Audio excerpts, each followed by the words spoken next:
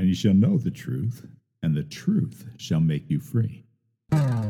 Hello, I'm Pat Malone, and I'd like to welcome you to the Church in the Home, where we share the light of God's Word from our home to yours. I know the truth of God's Word, and I believe what I heard, yeah. I believe what I heard.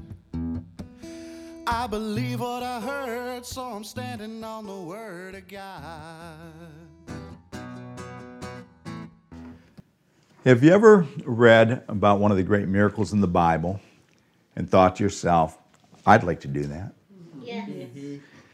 Have you ever read about one of the great men of God that did these miracles and think, I'd like to be more like him? Yes. We have the ability to do that. Every born-again believer receives that gift of Holy Spirit. And that gift of Holy Spirit is the same Spirit of God that they had that allowed them to do the great things. We have everything that Peter and John had when they went into the temple gate beautiful, and said to that man, silver and gold have I none, but such as I have give I thee. In the name of Jesus Christ of Nazareth, rise up and walk. And they lifted up the man, and there he jumped and leaped and praised God. We have that ability. We have the ability, the same ability, to do the things that the mighty prophet Elijah did. The mighty prophet Elisha, these men that raised people from the dead, these men that did these great miracles, we have the power to do that. So you may wonder then, if I've got the ability, if I have the power, how can I live it bigger? How can I live that greater? There's a wonderful, intriguing, informational statement made that in a class that many of us have taken called Power for Abundant Living, where the teacher of that class, Dr. Victor Paul Wuerl, said, spiritual weakness and spiritual inability can only be due to improper diet or the neglect of the Word of God. Spiritual weakness or spiritual inability. If you ever feel like you're not able to do it, that you're not spiritually strong enough, that you don't have the strength spiritually to get the job done, the cause is either improper diet of the Word of God or neglect of the Word of God. Those two things. Look at Matthew chapter 4. It's either that people aren't simply eating it, the bread of life, or they're not getting the right food. In Matthew chapter 4, in verse 1, it says, Then was Jesus led up of the Spirit into the wilderness to be tempted of the devil. And when he had fasted 40 days and 40 nights, he was afterward a-hungered. Yeah, I'd say after 40 days of not eating, you'd get pretty hungry, right? You know, right now, a lot of people are into intermittent fasting. I haven't heard that 40 days was like how long you're supposed to go. I went a solid week once without eating anything, and I was pretty hungry.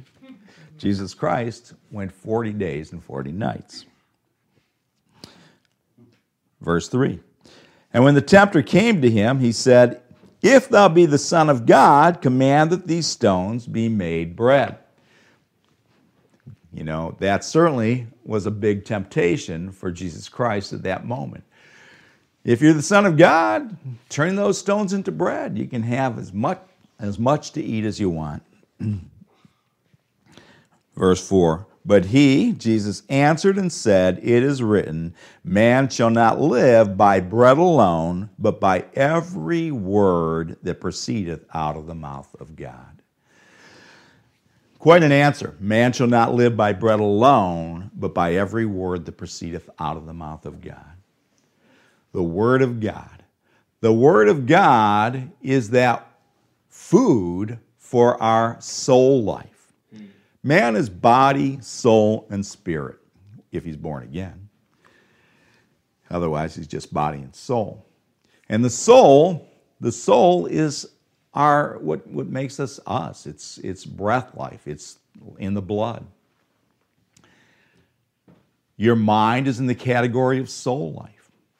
And what you need for your mind, for your soul life, is every word that proceeds out of the mouth of God. That's the food.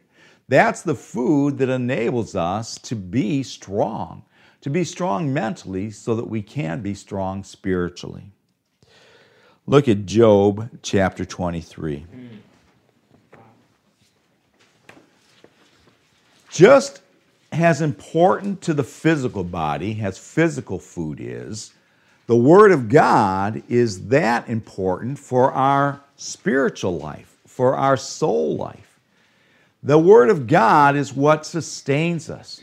And Jesus Christ, when given the choice, made the point that even greater than the physical food was that Word of God. Here, Job says, and think about, again, who's saying this, Job. And he's saying this when he's as miserable as anybody could possibly be. When everything, you want to say, well, everything's gone wrong. Oh, really? Read Job chapter 1, and then you can tell me if really everything has gone wrong, because I'll bet you it doesn't compare. Everything that he valued was gone. All of his property, his family, everything was wiped out in a day. And on top of that, he was afflicted with this terrible, terrible, painful disease.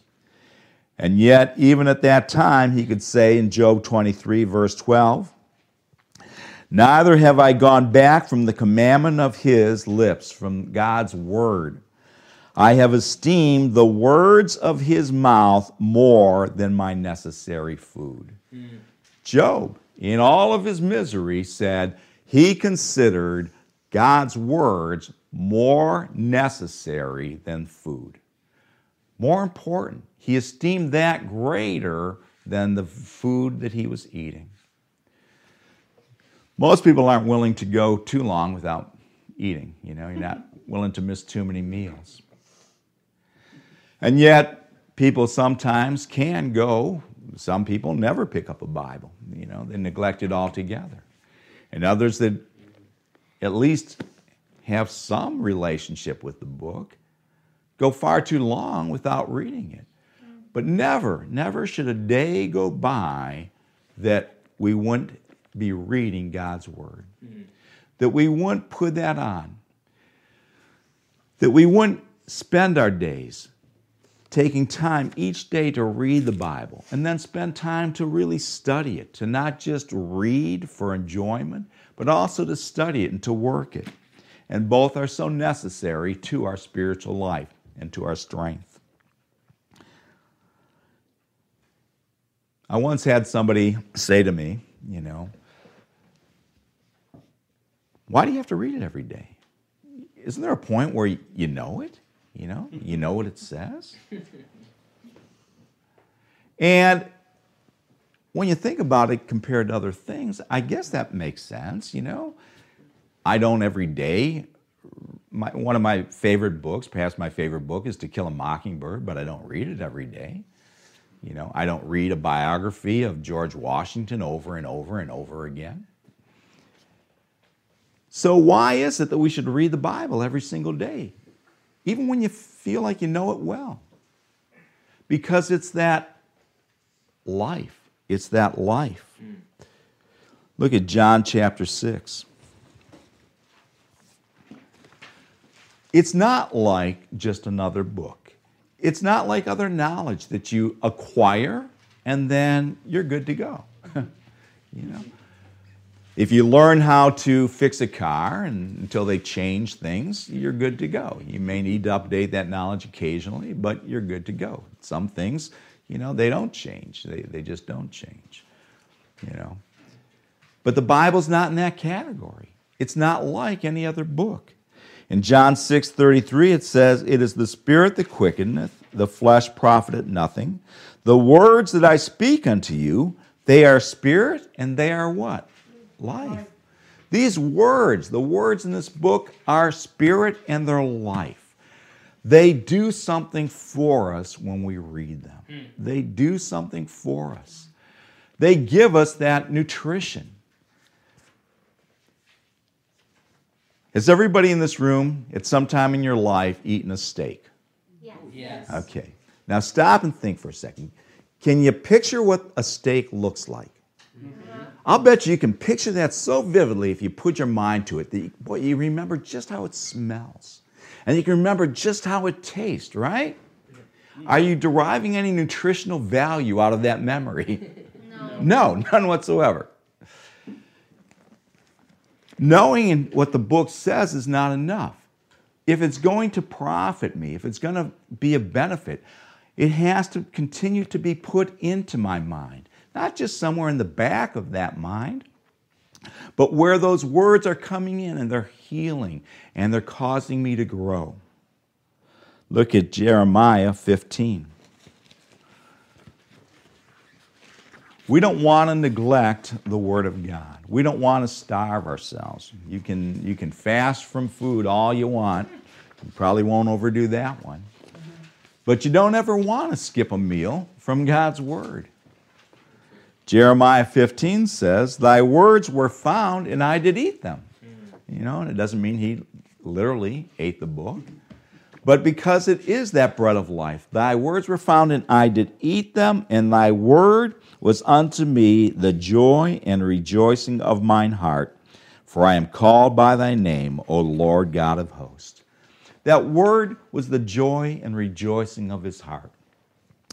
And rejoicing is when you experience joy again. That's rejoicing, Pete and repeat, Pete fell in the well, who was left? Repeat. It's the rejoicing. It's the rejoicing. No matter how many times you read it, no matter how well you know it, each and every time it can be that rejoicing of your heart. Look at Psalm 119. Psalm 119.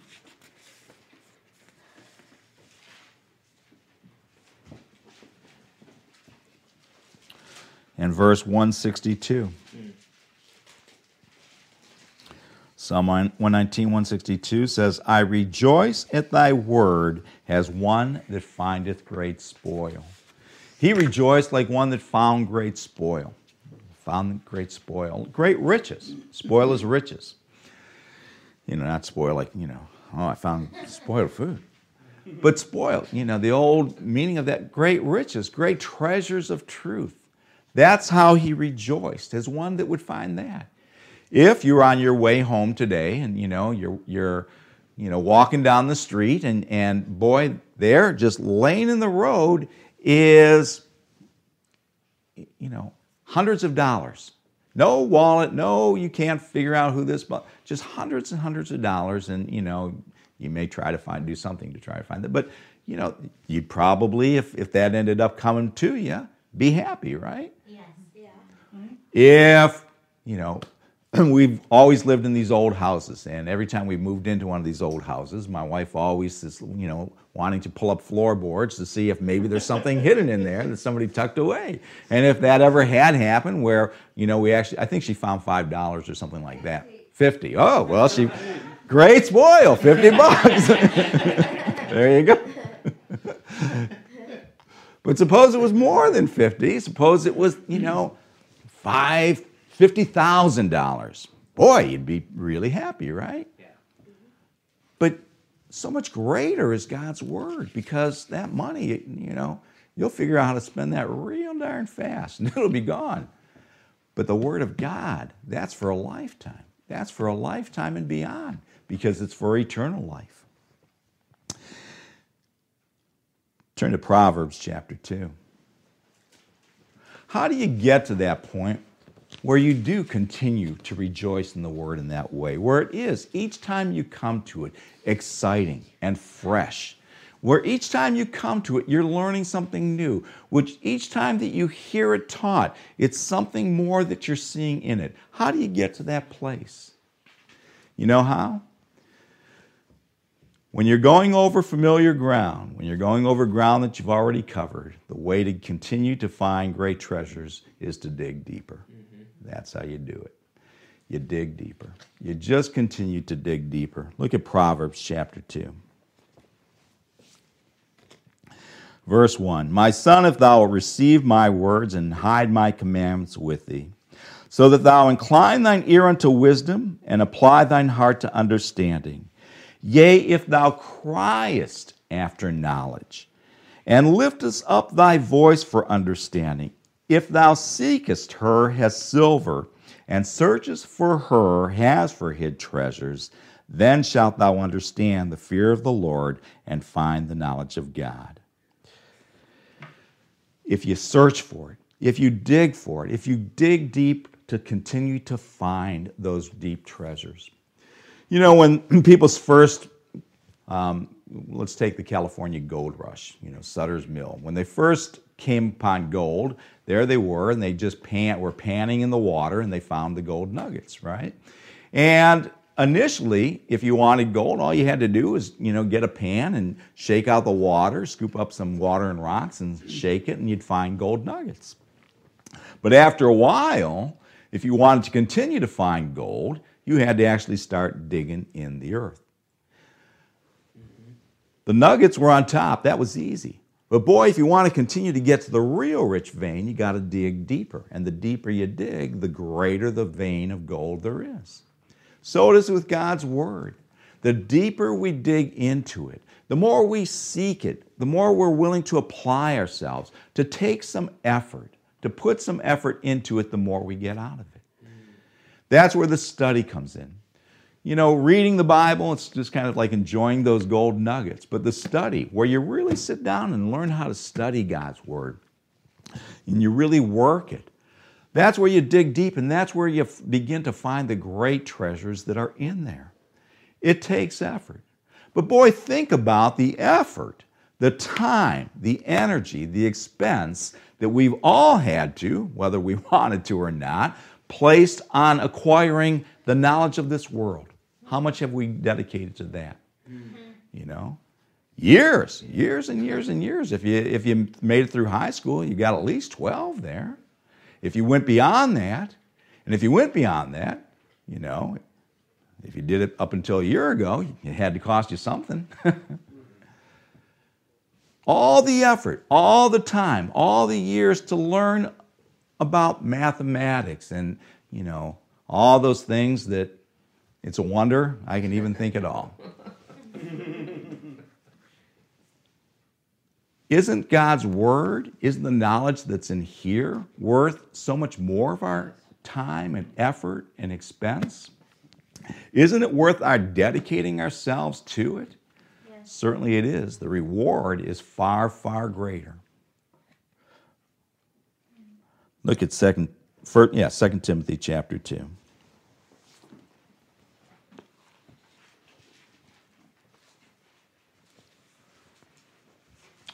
Before fellowship started, I was talking about my aunt who just turned 100 and all of the things she's seen in her life, and one of those categories being all the changing inventions.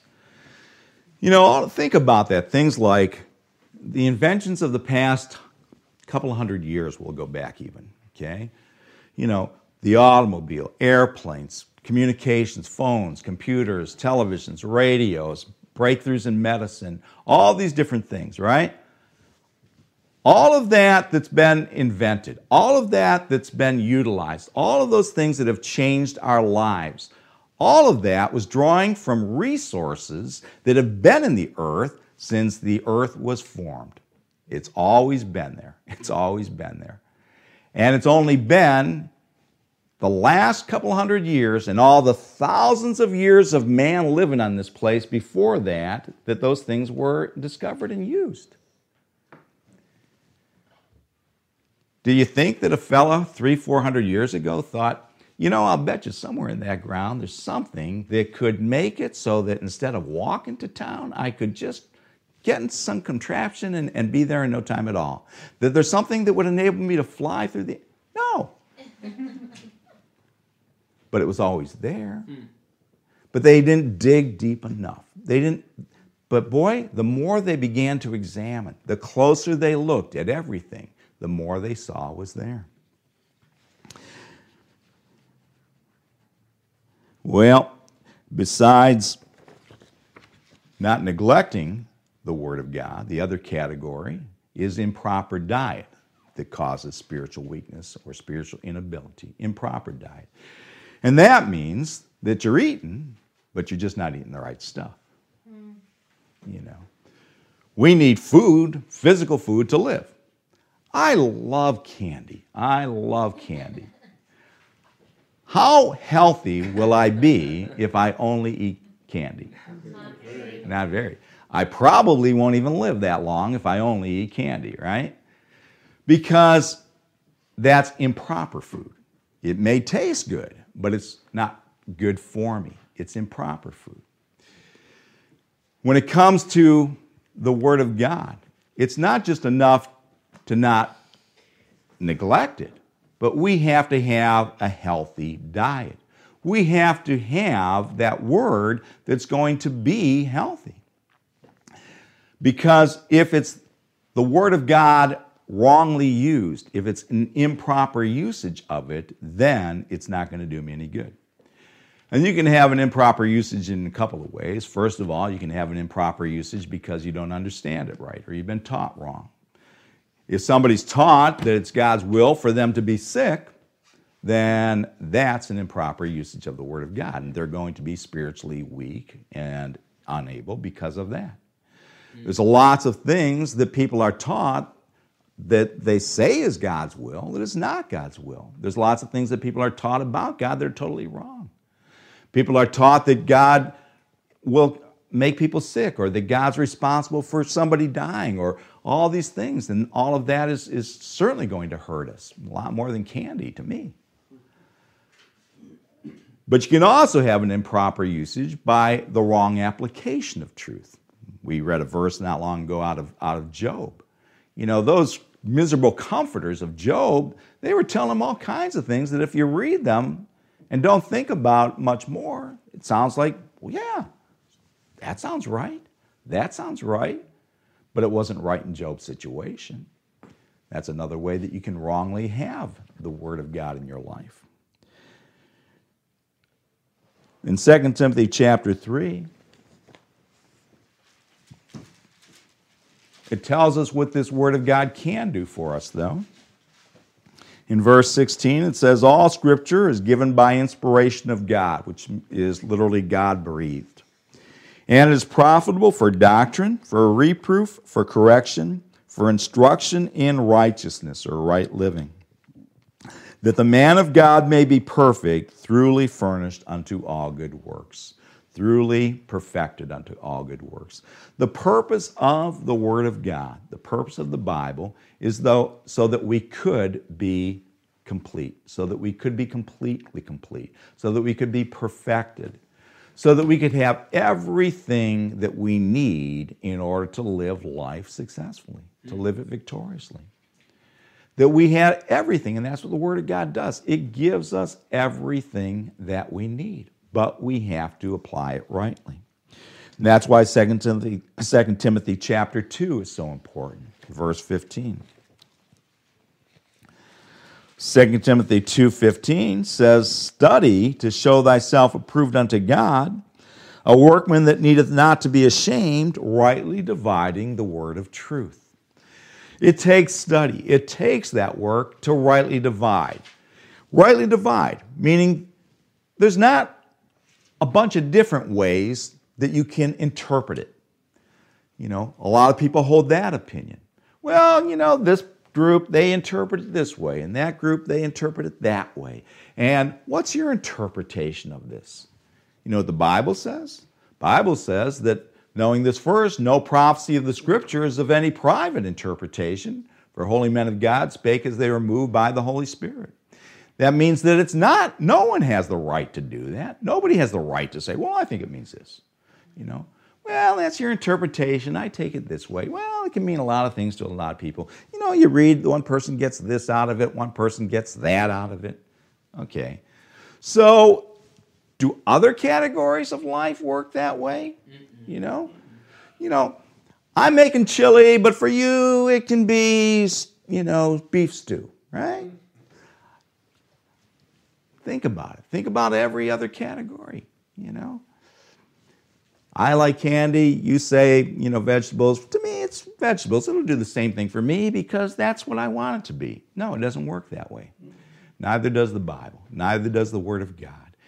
It is what God says it is. And we have to study it to know what it actually says. And let it speak for itself and learn the keys to how the Word of God interprets itself so that we don't need to just privately interpret it. Look at Acts 17. Acts 17.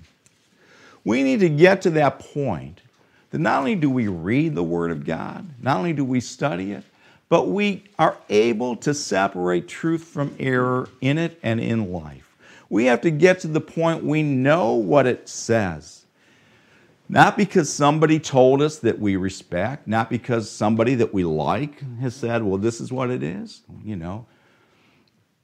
Rita's a nice woman, she says it, I like Rita, I'll believe her. No. Acts 17:11 says, these were more noble than those in Thessalonica. It's talking about the believers in the city of Berea. In that they received the word with all readiness of mind and searched the scriptures daily whether those things were so. They didn't take somebody's word for it. They didn't say, well, I like this guy or I like that one. Because, boy, when it comes to the things of God, there are so many different groups, so many different denominations, so many different opinions. How do you know who's right? How do you know what to believe? Why do you believe what you believe? There's a question to ask yourself. Why do you believe what you believe? Whether it's about the things of God or anything in life. Do you believe it because your teacher told you? Do you believe it because this governmental leader told you? Do you believe it because this so-called expert told you? Because you know what? Let's just stick with something that has simple, has basic, has fundamental in life, has food. In the course of my life, the times they've changed, what is a healthy diet has been more times than you can shake a stick at. That's constantly changing. Everything under the sun. One day, my goodness, if I went upstairs in my attic right now and brought down my freshman college Psychology 101 textbook and read to you the things that they considered to be abnormal behavior and compared that what is considered now, it would shock you. It would shock you if you didn't already know that. What's the standard? What is the standard? Why do you believe what you believe? You can go with the constant changing opinions of men, or you can go with that which has stood the test of time, the Word of God. But you got to know for yourself. You've got to go and study God's Word and work it. And it's worth that time and it's worth that effort because when you have truth, then you are strong. When you have the rightly divided word, when you are feeding on it and you're feeding on the right stuff, then you can do the kind of works that you see in the Bible. Jesus Christ said, the works that I do and greater than these shall ye do because I go unto the Father. We can do the works that Jesus Christ himself did. We can walk with great power. We can get prayers answered. We can see God's guidance in our life and know what to do. When we're in those situations where we need help, we can have that help. When we're in those situations where we need answers, when we're in those situations where somebody else needs help, we can be powerful enough to do it because we're strong in God's Word. We'll close out in Psalm 138. There's so many wonderful verses in God's Word that are a testimony about God's Word. Sometimes just read Psalm 119. The entire psalm, each verse in it is about the Word of God. Yeah. But in Psalm 138, too, it says, I will worship toward thy holy temple and praise thy name for thy loving kindness and for thy truth, for thou hast magnified thy word above all thy name. The greatest of God's works is His Word, and that's what He's given to us so that we could be strong. The greatest of all the things He's placed on this earth is His Word, and that's why it's worth everything else. You can't bring me down, the Word is on my mind.